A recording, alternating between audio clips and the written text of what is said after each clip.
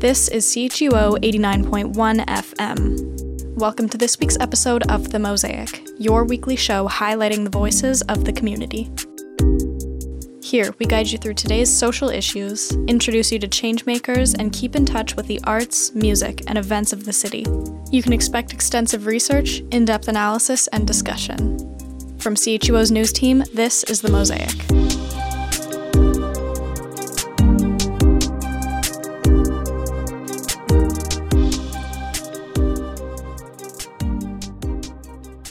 Today, we look ahead to an annual conference in the capital for Filipino youth to celebrate their past and explore their futures together.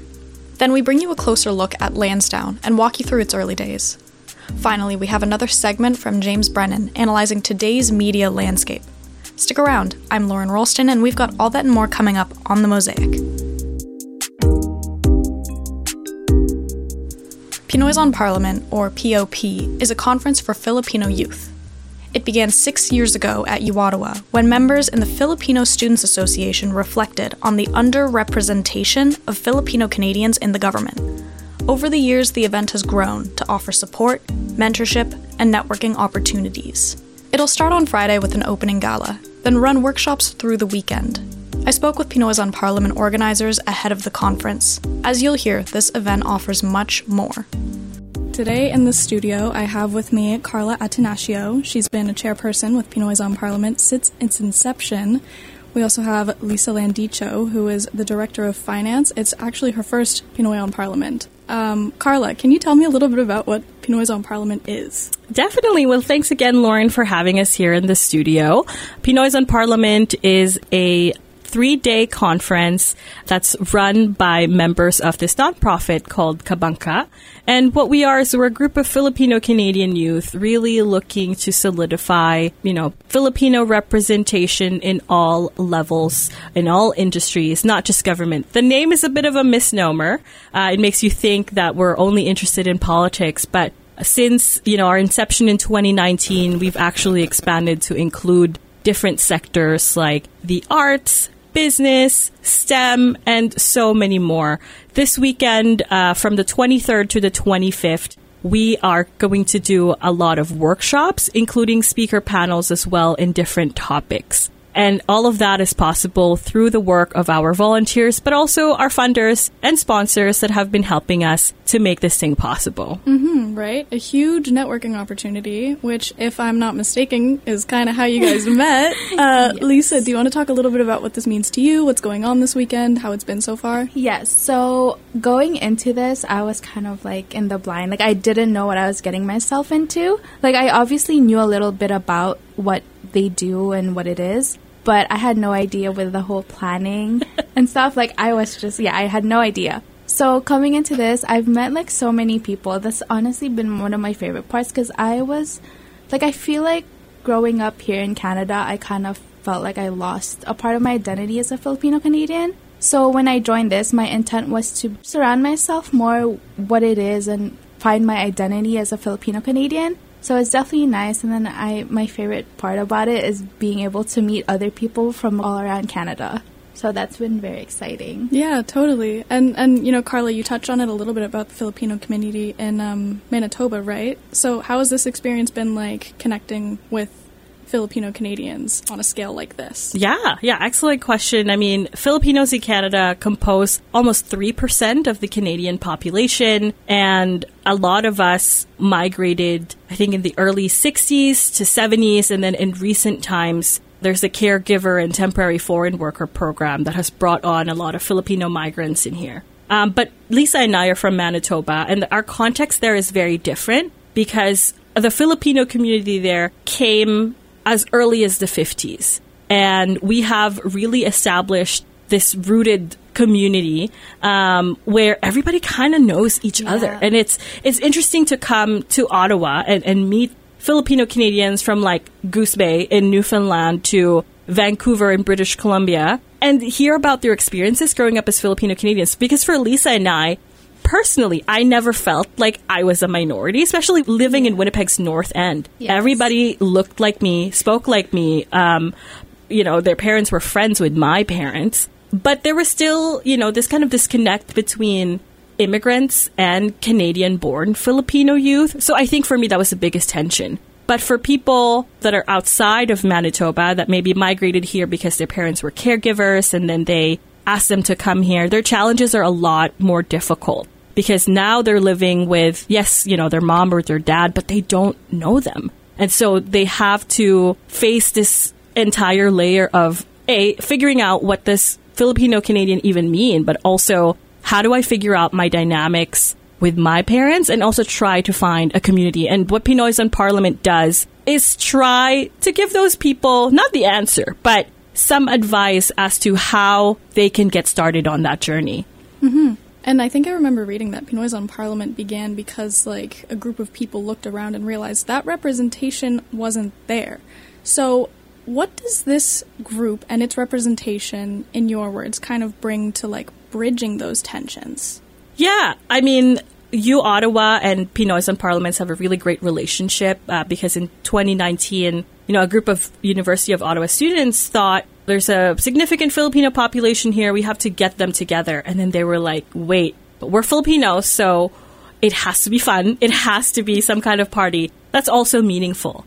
For Pinoys on Parliament, it's what we're trying to provide here is a very expandable way of defining what being Filipino-Canadian is. I've kind of talked about it a little bit, but when you're in the diaspora, there's no straight answer as to how you're going to define yourself. And with Pinoys on Parliament, we try to bring people from all walks of life. For example, this year, we have a panel on arts. So we have a Filipino playwright, a Filipino artist who's really hit a very good reputation within the cyberspace NFT kind of business, somebody in, pastries. These are unconventional tasks or jobs that Filipinos, are not expected to be in. So the point that I guess we're trying to make here is that you can be the type of Filipino that you want.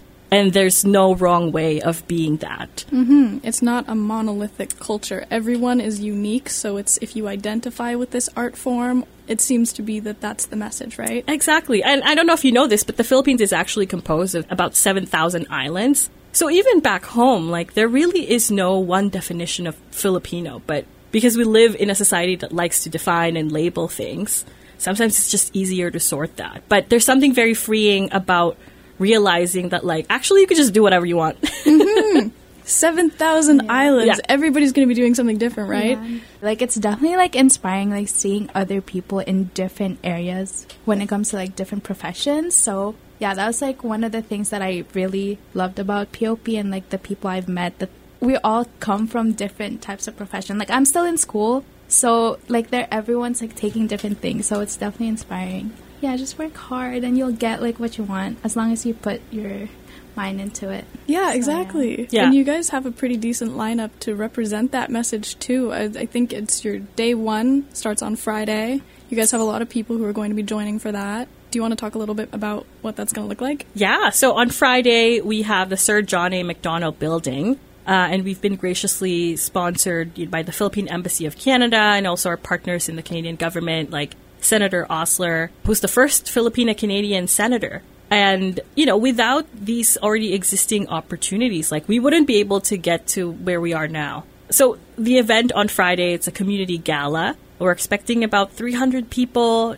It's composed of dignitaries like MPs, people from the media like yourselves, and also community members that are flying in from different parts of Canada. And this is really the time where we get to get together, take lots of pictures, but also celebrate the accomplishments that our organizations and our volunteers, have put together in the last 6 years. 6 years is a long time, and I've been doing Pinoys on Parliament for that long, and to see it grow to this scale, we started with about 100 delegates, and now we've tripled that number.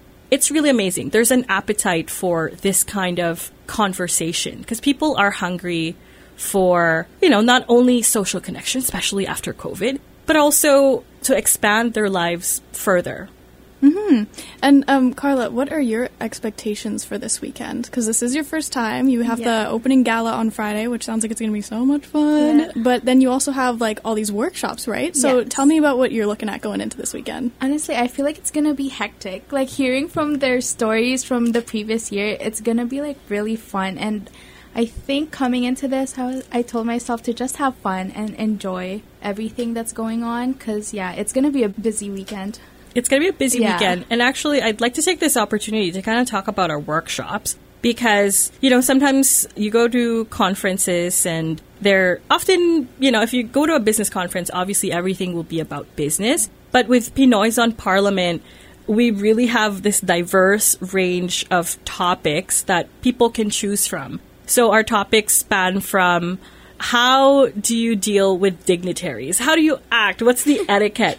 To fashion and traditional kind of food practices in the Philippines and an acting workshop. And among many others, this weekend there's going to be 12 and all of them will be hosted and facilitated by folks from different parts of Canada. One of my favorite ones is what's the chismis or what's the story? I don't know how you would translate chismis in English, but it's basically like what's the gossip? What's the tea? What's the tea, basically.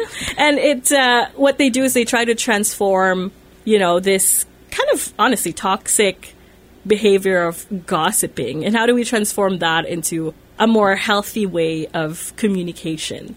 So there's that. And then obviously because of our longstanding relationship with the Philippine Embassy, they're going to be talking about, what's going on back home and how can you use skills that are applicable wherever you go. Wow. Okay, I love that. I'm excited to hear how that workshop goes. Another thing is that you guys also have a theme every year, right? So do you want to talk about the theme for this year? The theme this year is laro, or play in Tagalog. We were actually debating about this in the beginning of the year because I was like, what if we do like journey? Because, we could do little designs of jeepneys. That's a staple in the Filipino community. But we thought that with current political and social climate that we're living in, we need to look within ourselves and look back at, our inner child. What was the thing that we needed so much when we were growing up? Because, if you read the theme, it says there, for a lot of us, especially children of immigrants, we were forced to grow up a lot faster than other kids. Like, one of our friends was like, I was my parents' paralegal. They were making me read legal documents at 9 years old. I don't know, Lisa, if you had experiences like that. Well, I personally didn't because I have older siblings, so it was mainly my older siblings that did it. But then now that they're gone, I'm like the next person in line. So your time has come. Yeah, exactly. So there's moments when you were younger where you're like, you're supposed to be playing with other kids, but your parents would tell you that, like, maybe you can't afford to do those things, or maybe we just don't have the resources because, we're kind of starting from scratch. We're building our lives here. Yeah, I kind of agree with that because, like, personally, like, with me, like, I had to cook dinner for my family because my parents were working. So it's definitely, like, you grow a lot faster. Yeah. And also just talking about generational trauma, right? And how to unpack all of the trauma that comes from migrating. Like, I came here when I was 13. So I was basically uprooted from everything that I knew. Like, all my relatives, all my family, the friends that I have built, my whole life. And then I had to move to this, like, cold, foreign, like, honestly, not as advertised place. Because Winnipeg. Yeah, Winnipeg on TV. Canada's like this wonderland, everything's green and clean. Gray. It was not that. Wow. Yeah. Okay. So there's a huge sense of unity, too, to bringing this event together for everybody who's sharing these experiences, for the people who can relate. That sense of healing your inner child. It also goes along with what you said with those workshops, like healing the sense of, like, gossip, storytelling. Like, there's a lot to unpack here that isn't just, like you said, Pinoys on Parliament sounds like we're talking about something political. You're unpacking a whole lot here, right? So I guess I'm going to boil it down to a kind of hard question. What are you most looking forward to taking away from this event this year? Let's think on that. Yeah. Over for a second. You got time. Let's think on that. I think this year, it's our biggest year yet.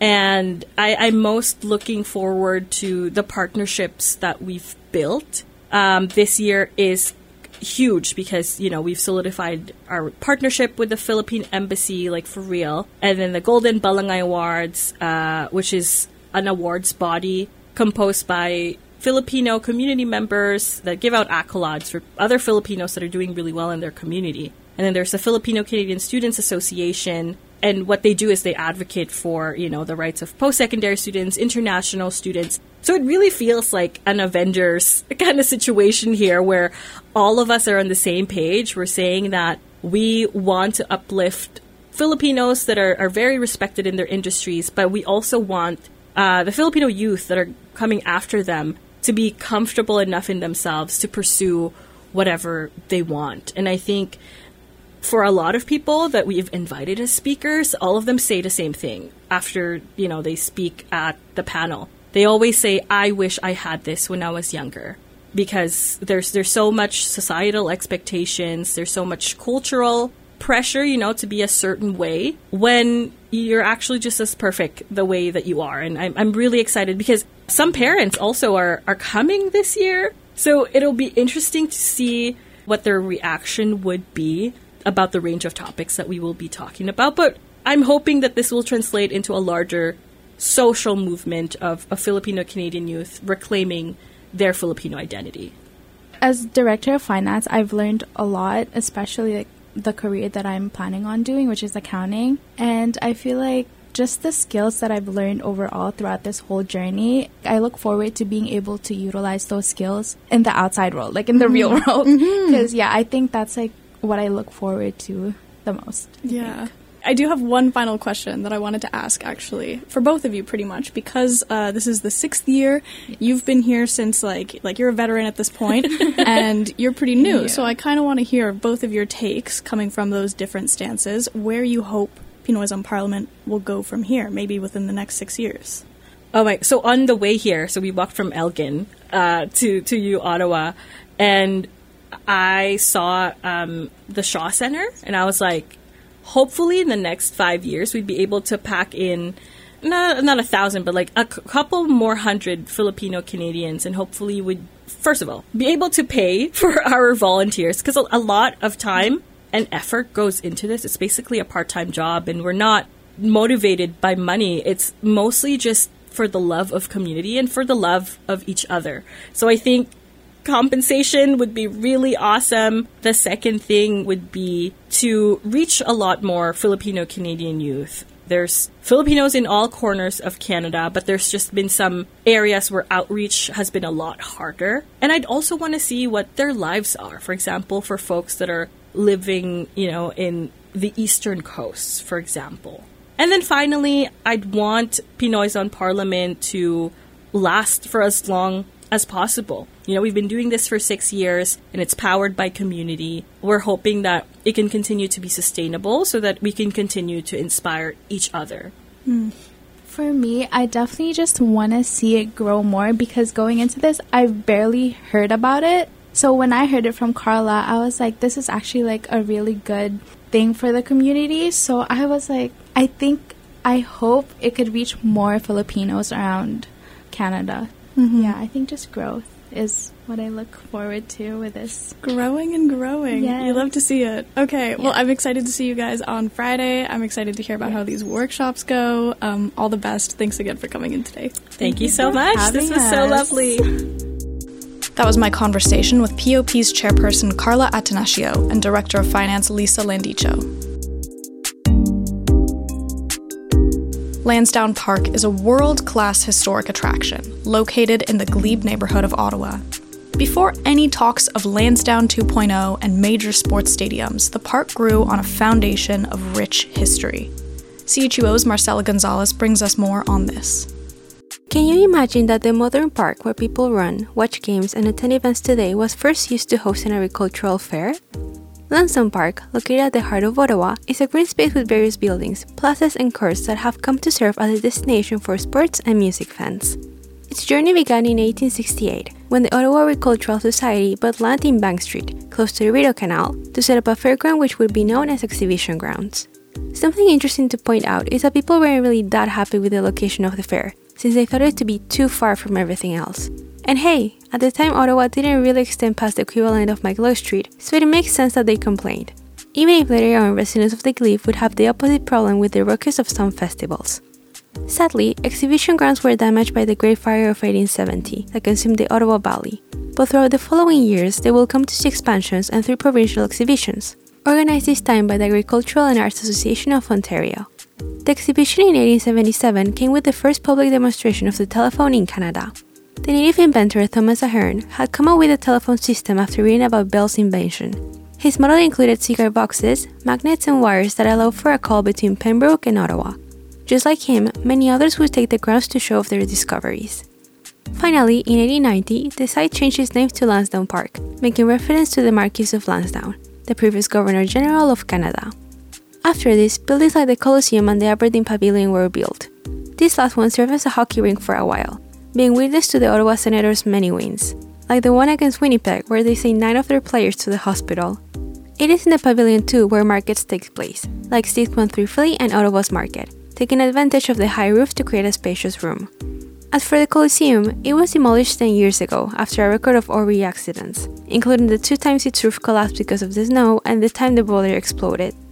Other bits and pieces of history include the reposing of Lansdowne in World War II to enlist people in the army, the first panda game between Carleton and the University of Ottawa, even a World Figure Skating Championship.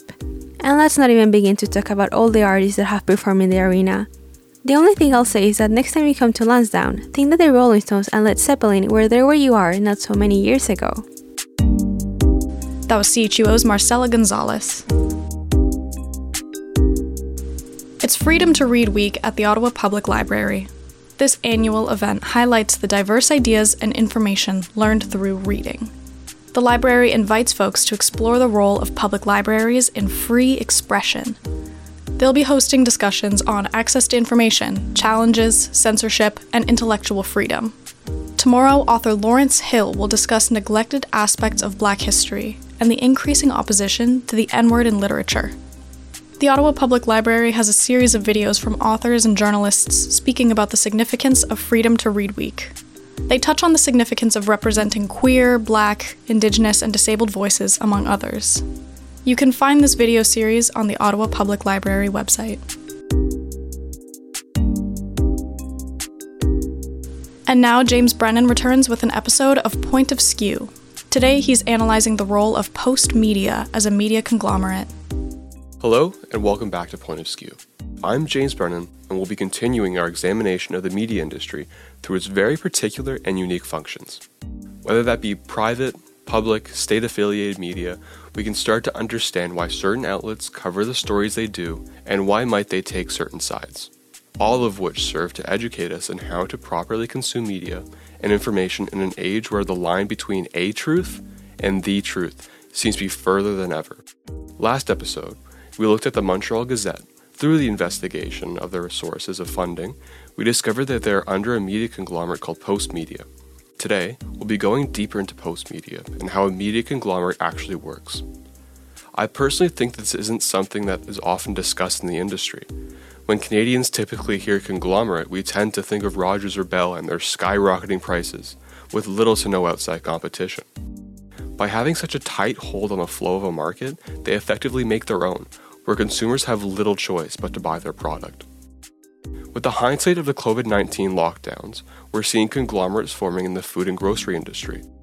Here we saw corporations like Loblaws have a 30% boom to profits back in November of 2022 compared to the year before. It's painful to think back to 2022, but the uncertainty of the time is something to recognize. With less options during tough times, things can get worse for Canadians. Corporations of any kind that have a large market share can capitalize on these moments to grow even more. The same can be said for media, as when there's little choice and a general lack of trust, audiences will go to with what's available. What used to be available was print media, but we've seen a large shift to online news, where news outlets, big or small, have now fully moved to an online mindset. People feel uneasy when browsing these sites, and are more reliant on social media to learn about the world around them. Yet, there are dozens and hundreds of local papers that are a major part of each city but are usually ignored. The organization being looked at today, Postmedia, has over 130 brands under their network, with 58 in Ontario alone. Now, these 130 plus brands are mainly these smaller, more local papers, such as the Ottawa Citizen, and go all the way up to large ones like the National Post. The sheer amount of outlets under their brand is astonishing, and with the majority of Canada's population being in Ontario, one can see the potential for their coverage. Now, evaluating a media group is much different compared to a lone outlet. But if we were to look at a wide variety of their brands, we can reach some conclusions about their involvement in the Canadian media landscape. During my research, one of the common points I came across is Postmedia's connection to right-wing politics, and it being exemplified in their wide array of outlets. Looking deeper, I found that back in August of 2019, it was reported by Canada's National Observer, a news outlet that analyzes the Canadian media ecosystem among other topics, that journalists at the National Post were told to, quote, be more conservative in their articles. The National Post is already recognized to be right-leaning, and telling one of the larger news outlets to be further skewed is something to be looked at. It also exemplifies how funding can influence content. When faced with the likes of something like this, there is always the question to be asked, what is the benefit? This rings true, and very much so in the idea of cash flow and funding. With Postmedia having such a wide coverage, and now reports of influencing content, it really should strike a chord with anybody who consumes media. It is a symptom of private media, where the longevity of an outlet is not determined in their quality of reporting, but rather the number of subscriptions and traffic articles receive. The National Post is one that I'm very familiar with, and have heard of many times during my studies, but also growing up. However, the realization that it is a brand under a conglomerate, such as Postmedia, is something that really should push the idea of reading and consuming news from a wide variety of outlets. Consuming news that aligns with your personal opinions, but also reading ones that may challenge them, is how you can gain the most complete understanding. The bipolarity of private media is a rather constructive thing, but when there is a heavy influence in how articles are written, it should make us all take a second look at what we read, no matter right or left leaning. To further the point, Postmedia until October of 2016 was primarily Canadian owned, where now Chatham Asset Management, an American private equity firm who also owns American news outlets such as the Seattle Times and Miami Herald, now also have a 66% ownership of Postmedia and the 130 Canadian newspapers under the brand. There is a lot of money in the news and media industry, and even foreign buyers have pull within the system. Following the money is always a good practice if you want to understand why certain points and topics are made or discussed in the private industry. Before and after the acquisition made by Chatham Asset Management, multiple articles put out by Canada's National Observer outlined the decline of Postmedia's newspaper empire. This coincides with the later stage of the decline of the print industry. At least to my recollection, during the mid to late 2010s is when the shift to online news was most felt. This was also a time of much uncertainty for established media, and was a wake-up call for these outlets to make a quick decision to go on social media or go online or be left behind. With hindsight being 2020, it can be said that the system as a whole is now faced with new issues not experienced during the age of print.